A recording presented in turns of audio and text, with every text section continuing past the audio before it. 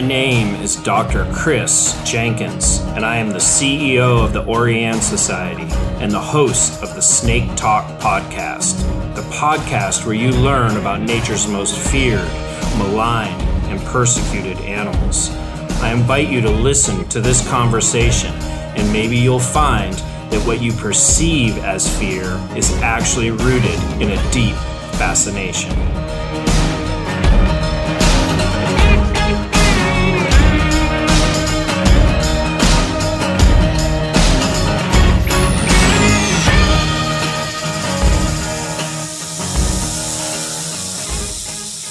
Welcome to the Snake Talk podcast. To commemorate World Snake Day, we have a special episode for you.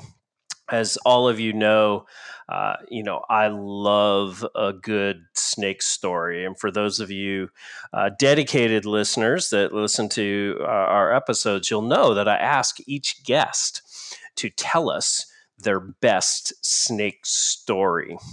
And so what we have for you today is a collection of some of our favorite snake stories. And I encourage you all to listen right through to the end because I will tell a snake story of my own. Well, let's get into it. And our first snake story comes from episode 53, titled Tiger Rattlesnakes to King Cobras with Dr. Matt Good.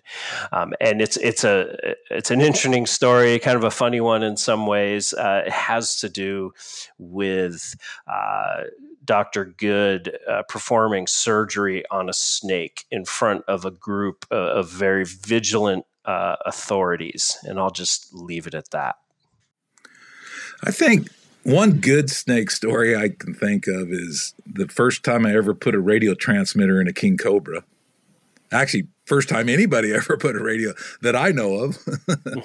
And so the forestry department was there in large numbers. And in India, the forestry department is a little different than ours. In this part of India, they have sort of like paramilitary uniforms and they carry guns. And one of the reasons why is because there has been some Naxalite activity there, and these are like these Maoist rebels that kind of hang out in that area. And it's just kind of intimidating. And there was a whole bunch of like official people there, like the main general guy or whatever you call him. And here I am doing this first ever surgery. And of course, you know how surgeries, you've done lots of them, and it's always the anesthesia that gets you, right? It's like that's the part that you worry about. And I don't know about you, but I just use like a closed chamber method, right? And I think we get away with that. We just take anesthesia, put it in a cotton thing and put it in a little glass container, put the snake in there with it. And, if you did that to a bird or a mammal, you'd probably kill them right away. But snakes can, for whatever reasons, withstand really deep planes of anesthesia. And then you just wait for it to go down. And we got this king cobra. You can intubate them. You can do some other things. If you have an anesthesia machine, then you can do a much better job, right? But we don't have all that. And so I remember just being really worried this snake wouldn't go down and wouldn't go down. And it finally did. And I finally got to do the surgery on it. And then it wouldn't wake up. Oh, no. And so it still got a heart rate. And it was kind of getting dramatic, And you can sort of get a feel for this because they actually filmed this, and it's in that National Geographic film, which is, I think it's called The Serpent King or something like that. But anyway, so we intubate it, and we're blowing in there, and I'm trying to expand its lung so then I can, push it back down and clear that anesthesia out of there and get him to wake up. And we do this with all the snakes that we anesthetize. And we anesthetize every snake we capture out at Stone Canyon, for example, except for really like thread snakes or something, So anyway, I remember the first time I blew in there that it was like, I used all my lung capacity and it didn't seem like I was doing much, right? And so finally I just took a huge deep breath, like, and I blew in there and I was able to expand him. And then I was, we pushed down and we had to use 5 people to push push that air out along the way. And finally that king cobra woke up, and we were pretty happy. Ron was getting pretty nervous.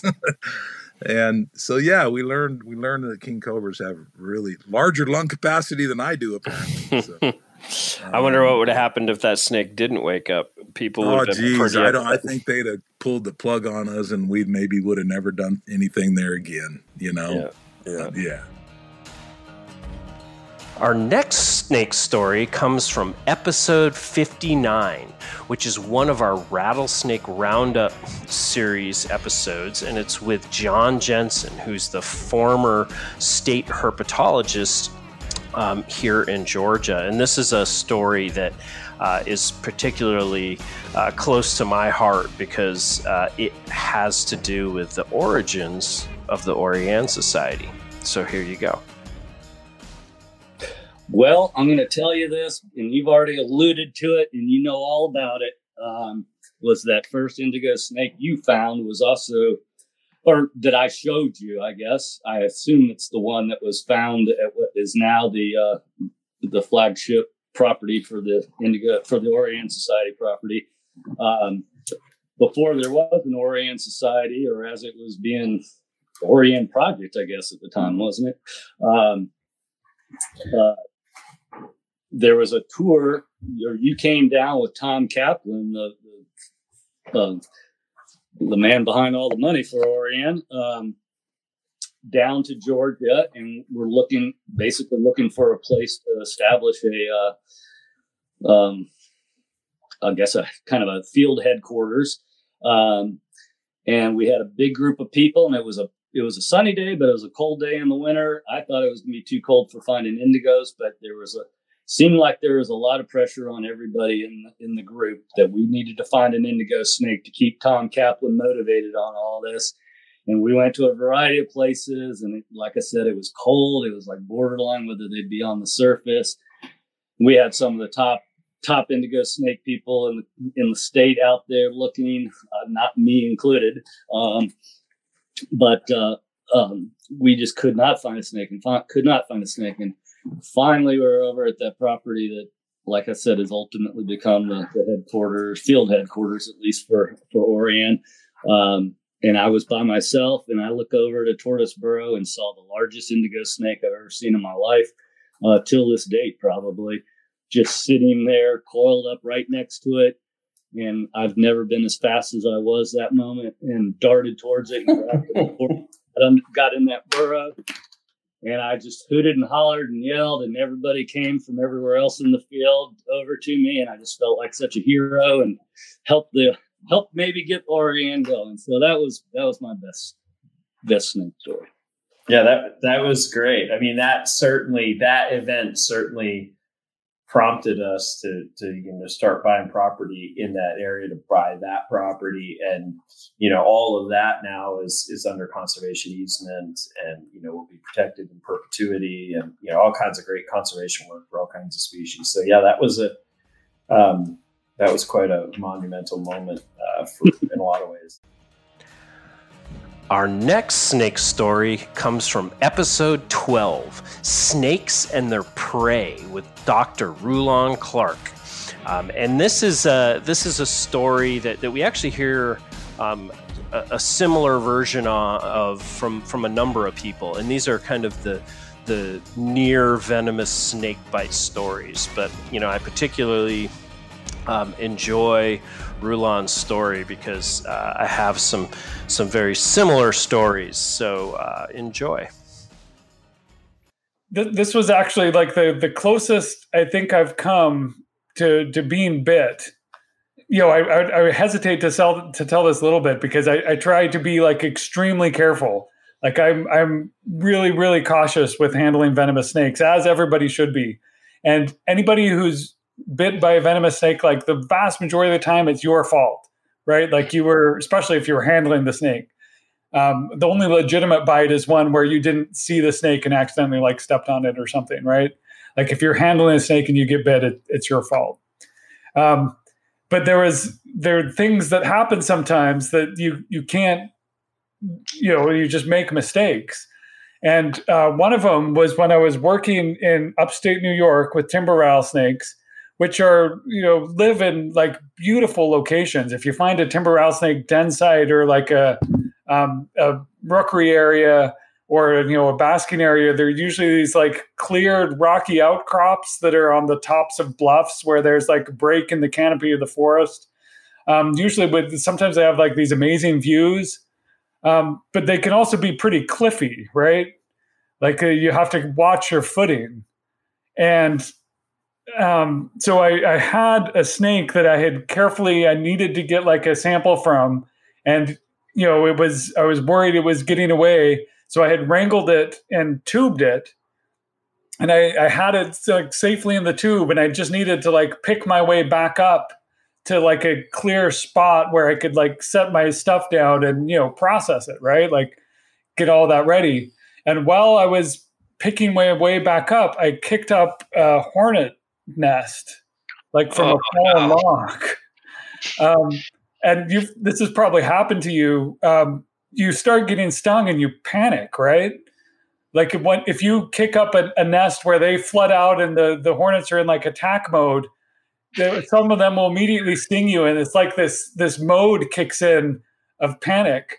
And you kick up the hornet's nest. Where's the snake exactly now? It's in a tube, or it's in a tube, and I'm holding it. But like I dropped the tube without letting go of the snake because I was like I got to get out of here. But so it was like this weird like brain fart where half my brain was like, just drop the snake and get out of here. Like you've got to run, right? Like you're getting like stung.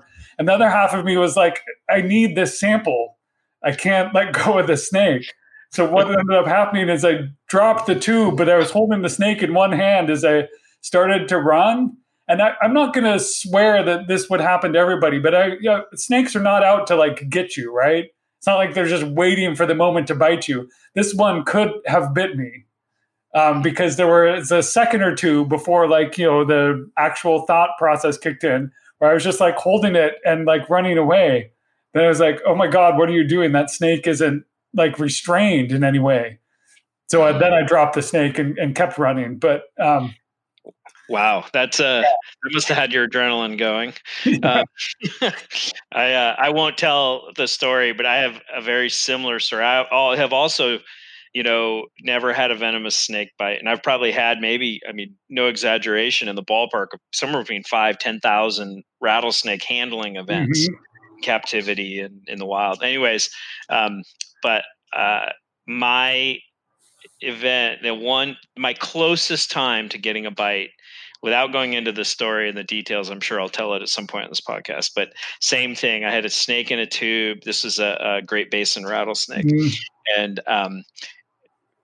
basically the tube went away, and I was holding the snake like you were for a couple seconds before my mind clicked and I threw it. So anyway, I'll tell that story another day. It takes a while, right? Like you have to, your body does stuff and then you like think about it later. That's how most of like our reactions work. And so, there's like a few seconds there where you just got lucky, right? I know. I am definitely not a ninja rat. I wish I was. Our next snake story comes from episode 23 with Dr. Emily Taylor, when she talks about research, service, and women in herpetology. And I just love this story because it's almost kind of like a feel-good story. And it really revolves around a tragic death of a rattlesnake, but some of the positive things that can come from that. Last year, I was called to a local preserve where a visitor had injured a rattlesnake.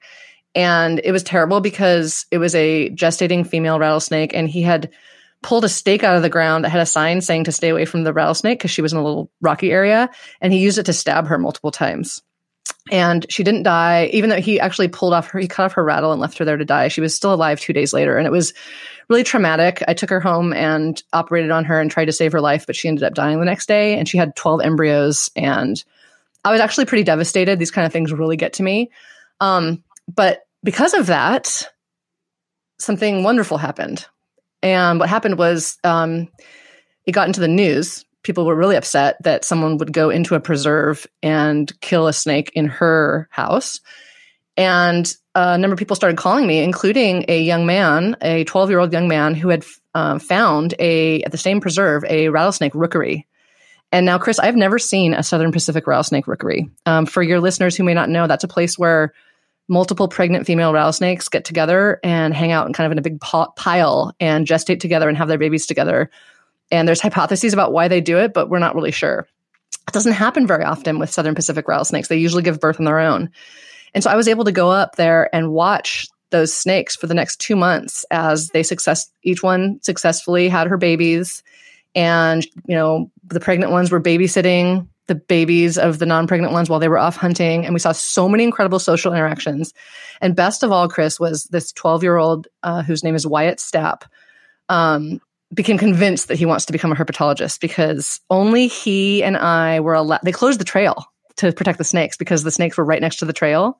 So they closed the trail and only he and I were allowed up there whenever we wanted to watch the snakes. And it was just the most wonderful experience for him. We were able to save those snakes that probably would have been, run over by mountain bikes or something like that, and really learn a lot about what snakes do at these rookeries and turn a really horrible situation into something that was, I think, much, much better. And so to me, that's what it's all about. That's what education is all about. And I'm looking forward to seeing those ladies again this summer with their babies in the same spot, same secret spot.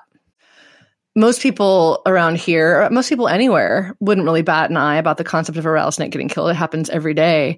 But they did bat an eye when someone from out of town, because they were able to see him on a security camera leaving and determine that he was from out of town.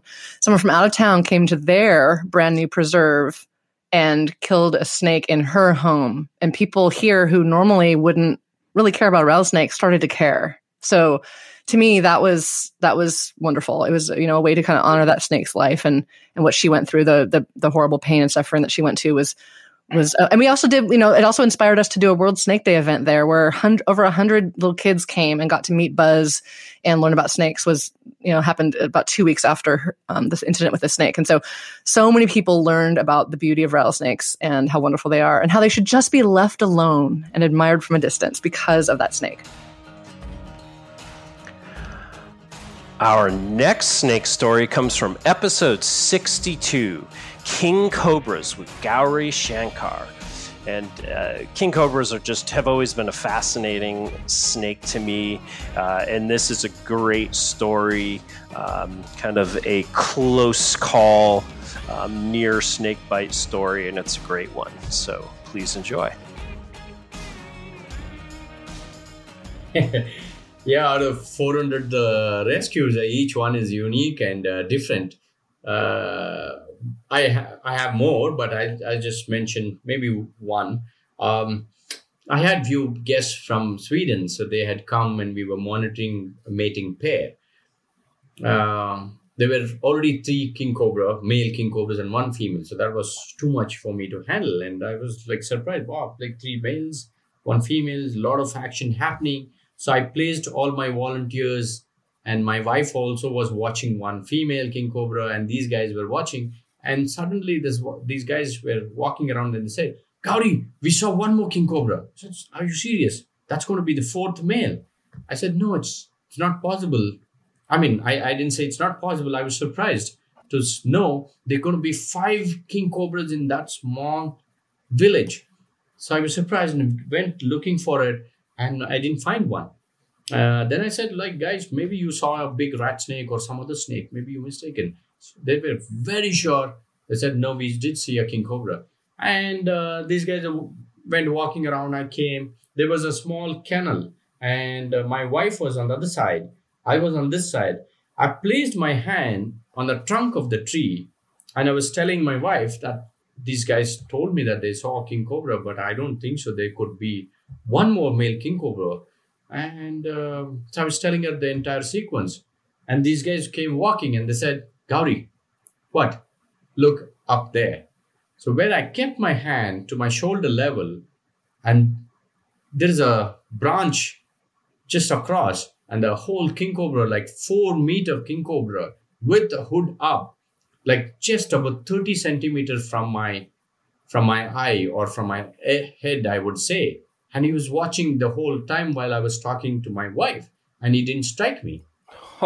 And when they said, look up there, and I looked at him, so it was like 30 centimeters between my eye and the king cobra. And he was whole time for a few minutes or few seconds, he was watching, lying there very quietly and didn't even strike.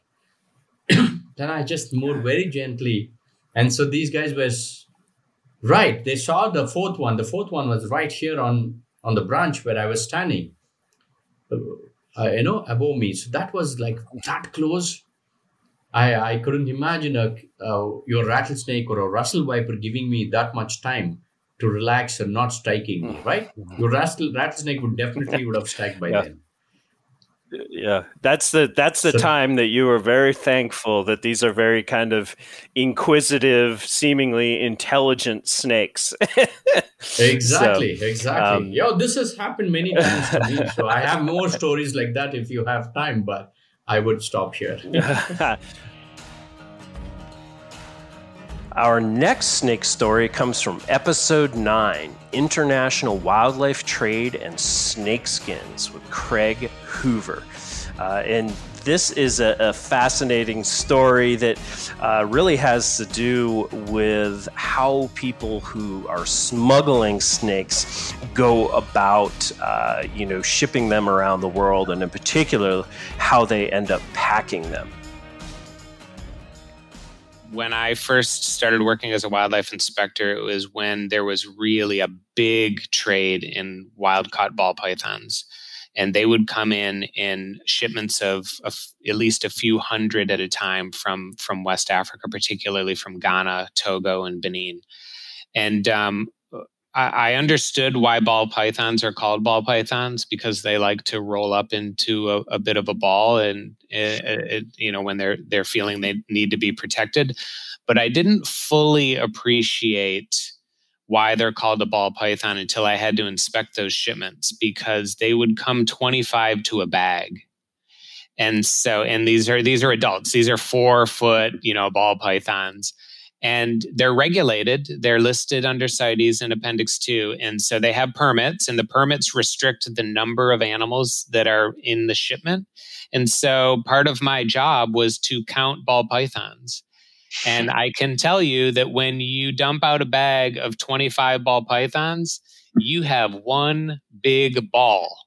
And that ball has 25 heads that are looking at you, really all, I think, sort of wondering, okay, what are you going to do now, buddy? And so it was my job to untangle that ball to make sure that it was 25 and not 27. And so that is how I came to really, truly appreciate why they're called ball pythons. Our next story comes from episode 34, Animals at Home with Dylan Perrin. And this is a great story. I do keep snakes, but I wouldn't call myself a husbandry expert by any means. But Dylan certainly is. And this is, I like this story in particular because it's a husbandry story. It's about a snake in captivity, but it's how he learned some very interesting aspects of their natural history by observing his snake in captivity. So enjoy. My best snake story is going to sit on husbandry, which I think fits well within this conversation. So as I was saying with that quote, the better your care, the more your animal will reward you with their natural behavior. I was looking at my rainbow boa enclosure, which is right behind me, and that's one enclosure that I wish was bigger. So I'm looking at it and knowing that it's not going to be bigger until I move out of this place later in the fall. So I'm looking at it and thinking, what can I do to make this enclosure better and more natural and more, closer to that Amazonian rainforest? So I'm looking at this animal and doing more research on sort of the natural history behind Brazilian rainbow boas. And it really seems like they were likely a lot more aquatic than we think. These are animals that you will even see keep in rack systems and whatnot, but we know they're a very high humidity species. And they also have physical characteristics that make them almost look more like an anaconda. Just the way their eyes are closer to the top of their head. They're not quite on top of the head like an anaconda or far forward, but they have aspects of it that make them closer to an anaconda than, a Columbian boa, for example. And so I'm looking at this animal, I'm thinking, okay, I want to provide this animal with a large water feature. So I did that. I made this sort of pond. I think it's like 20 inches long and maybe 10 inches wide and about 8 inches deep or so. So it's pretty big, and it's all, dark side. So it's pretty dark. And I made it for her, and I put her back in the enclosure. And for like several weeks, I didn't even know if she knew it was there. It has a pump, so it has some water that's circulating. And I was starting to get worried. This doesn't look like her former water dish. So is she even drinking water? I don't know. Does she know what to do with this thing? And I had no clue. So a few weeks later, after she settled into the enclosure, I fed her. I gave her classic rat. She ate it. She coiled it. And I'm sitting in my computer, working on my computer. And all of a sudden I hear glug, glug, glug, glug, glug, glug, glug. And it's the sound of the overflow bulkheads pouring into the reservoir underneath. That's where the pump is. And I look around and I see her slowly crawling or slithering into this pond. And it was one of those moments where you think it really just stunned me.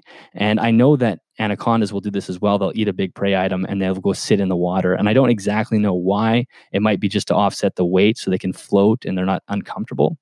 But it was just one of those moments. So she slid into the water and she sat, I think almost like 30 or 40 hours spent, tons of time in there. She completely disappeared and just her nostrils sticking out of the surface. And it's just one of those things where you see it and you go, this whole time, that's what you would have wanted and it wasn't there for you. And now that it was there for you, you just immediately knew what to do with it.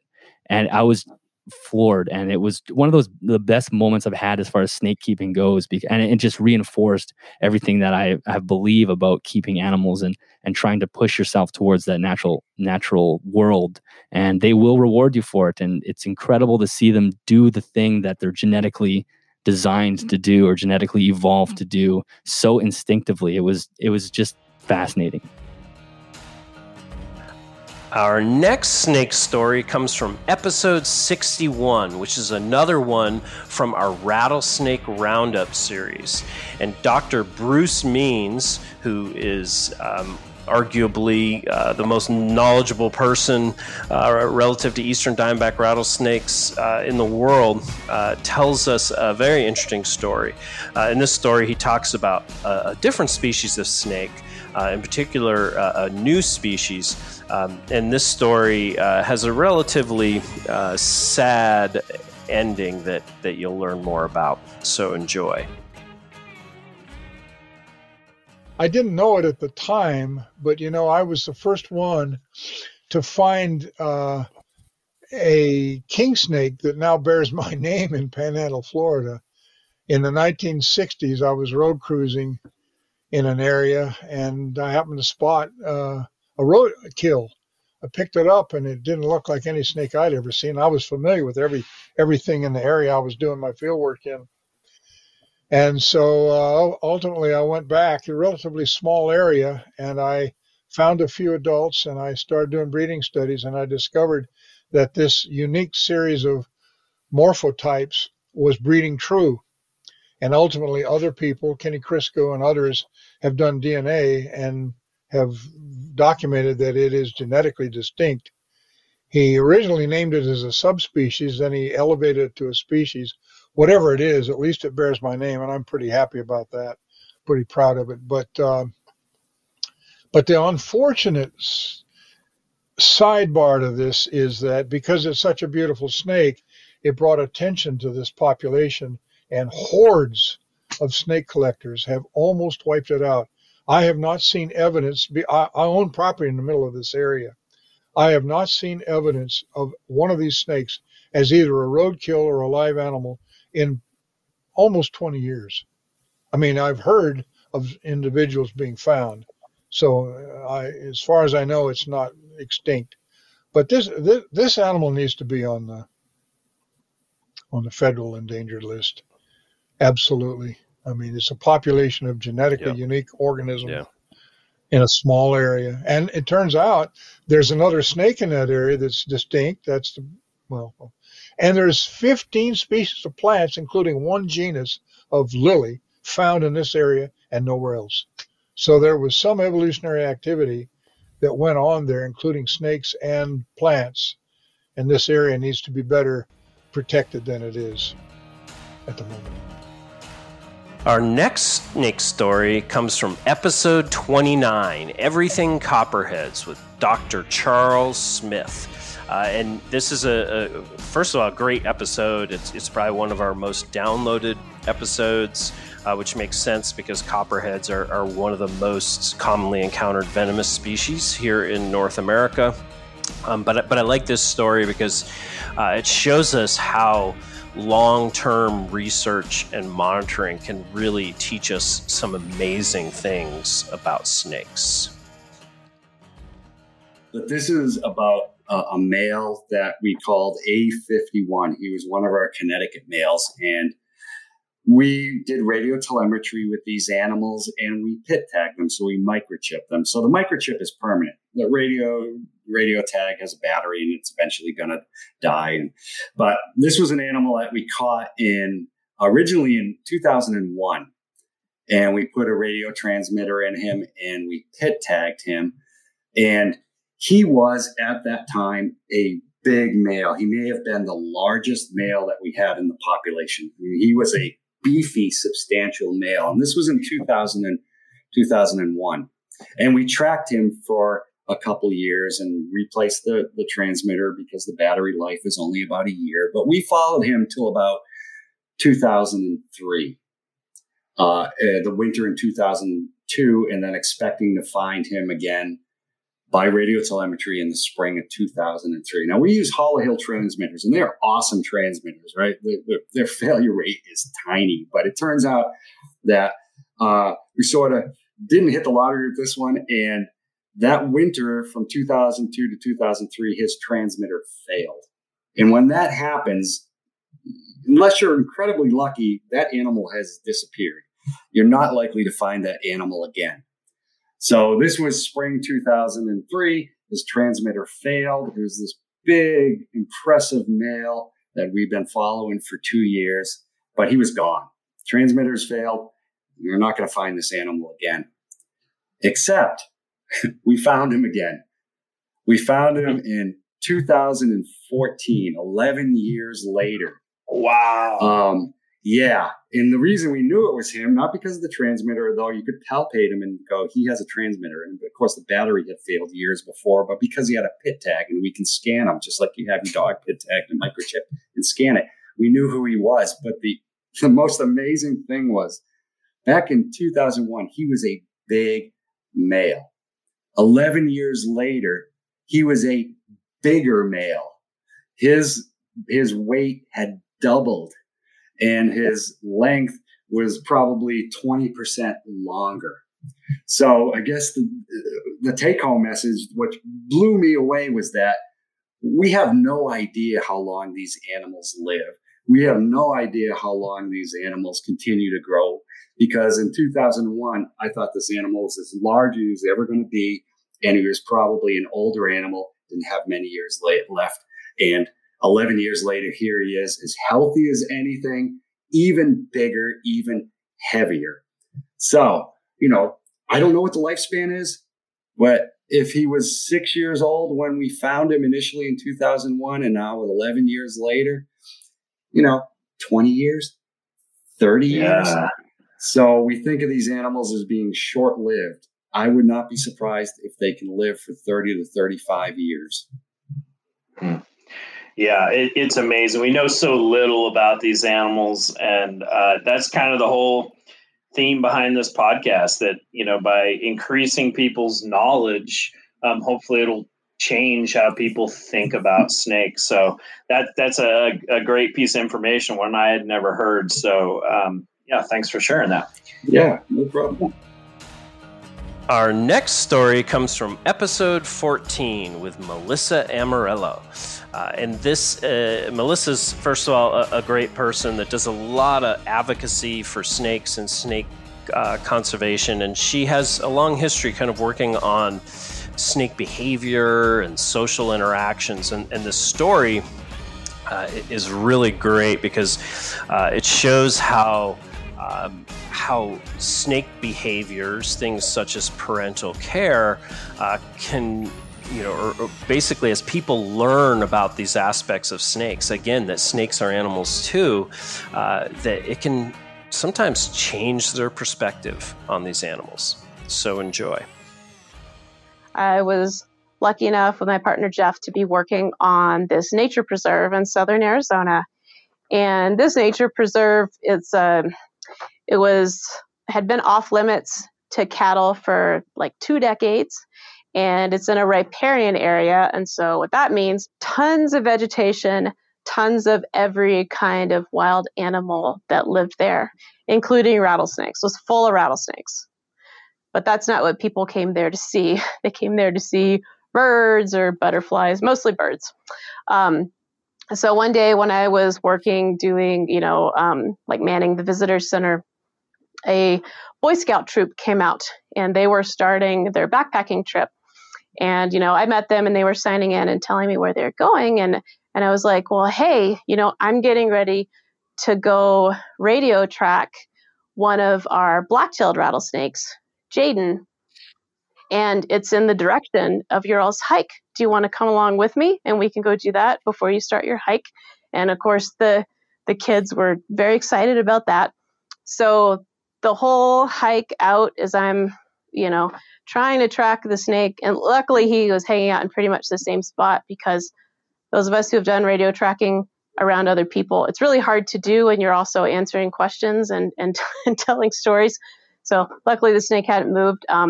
So yeah, as we're like walking out and I'm, introducing them to Jaden, and I'm, they get to see him, and he's just this big, beautiful, and also super chill black-tailed rattlesnake that you could get pretty close and could have a lot of commotion, and he would never rattle at anyone.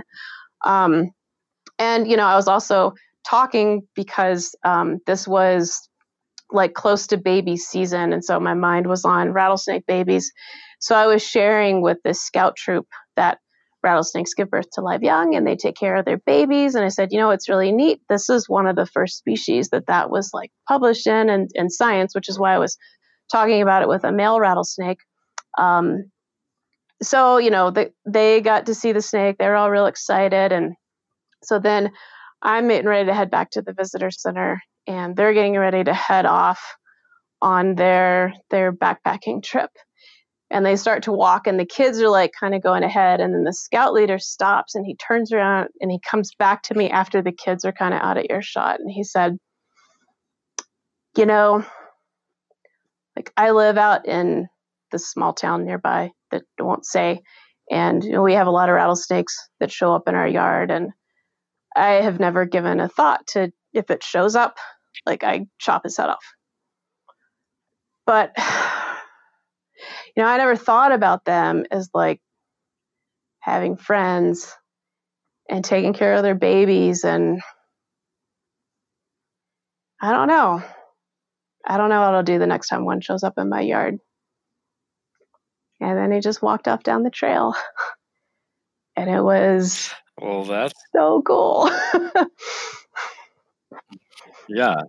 And, what inspiration for exactly what you're doing today. So that's a great story. And for our last snake story today, I will tell you a snake story of my own. And I'll do this every time we kind of compile a series of snake stories. And for this first one, instead of giving you one individual story, I have many of those. And again, I'll share those in the future. But probably what I'll do today is give you kind of the origin story of how I became so interested in and dedicated my life to snake conservation. And many of you probably know, but I'm one of those people who, when I was a young child, I had almost like a crippling, or I don't know if it was crippling, but it was a pretty significant fear of snakes. And I remember 2 events in particular. I remember once going out to my back door, and there was what I now know is a garter snake right by the back stoop. And I literally shut the door and ran into the house, just deathly afraid. I mean, I was probably in first or second grade at that point.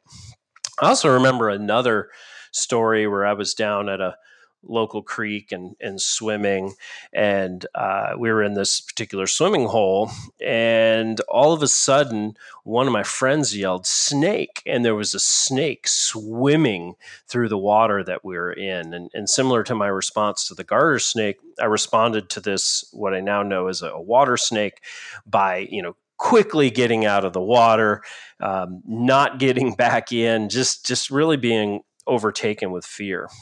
And so there's just a couple examples of the fear I had as a young child. However, as I started to get older, in particular later in high school, and then when I started college, I started to learn or sense that this fear of snakes was actually a really, really deep fascination, and that all these aspects about them that I was afraid of were actually really interesting, and I wanted to learn more about them. And so I really embarked on a journey, and I did a number of things. In college, I ended up changing my major to wildlife biology. I again still had at this point kind of a low level fear of snakes, but I ended up buying a red-tailed boa constrictor just to force myself to handle and interact with a snake every day. And then I eventually transitioned my career to focus on snakes. And I was studying wildlife biology, as I mentioned, and I was out in the Sierra Nevadas of California doing a summer internship. And I was working on turtles and frogs, other reptiles and amphibians, but I had the opportunity to see my first rattlesnake in the wild. It was actually a pretty cold day at relatively high elevation. I was doing frog surveys along a creek when I heard this noise I'd never heard before. Turns out it was the sound of a rattlesnake being alerted. And very quickly, I noticed a northern Pacific rattlesnake coiled up on the bank of the creek. And it was just, that was a real transformational moment for me. And so I already knew I was fascinated with snakes, but now I knew that I was really fascinated with rattlesnakes, vipers, and other venomous snakes.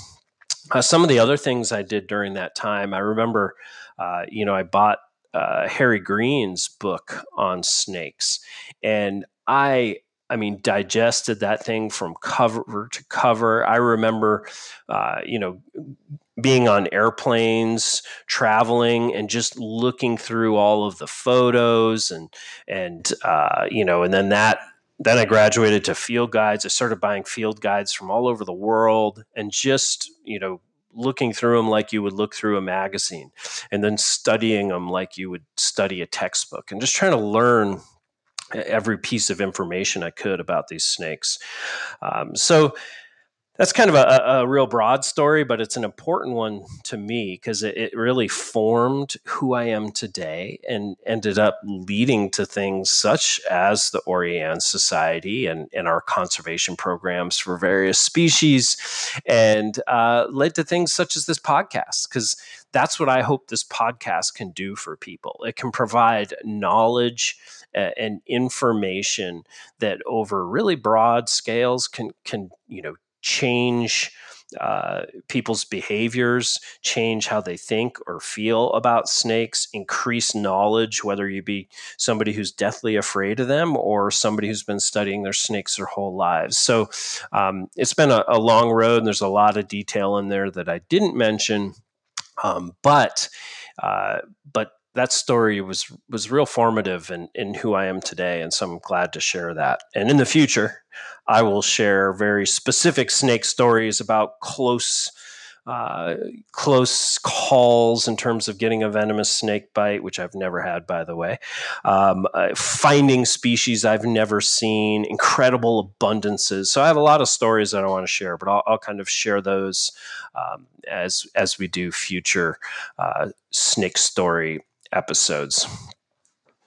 Well, I hope you have all enjoyed these amazing stories that you, as you all know, that idea of sitting around a campfire and finding fellowship and entertainment in stories is something, I really enjoy, and I think we need to be doing more of it in the snake world. So hopefully this episode will inspire you next time that you are out around campfire to tell somebody your best snake story.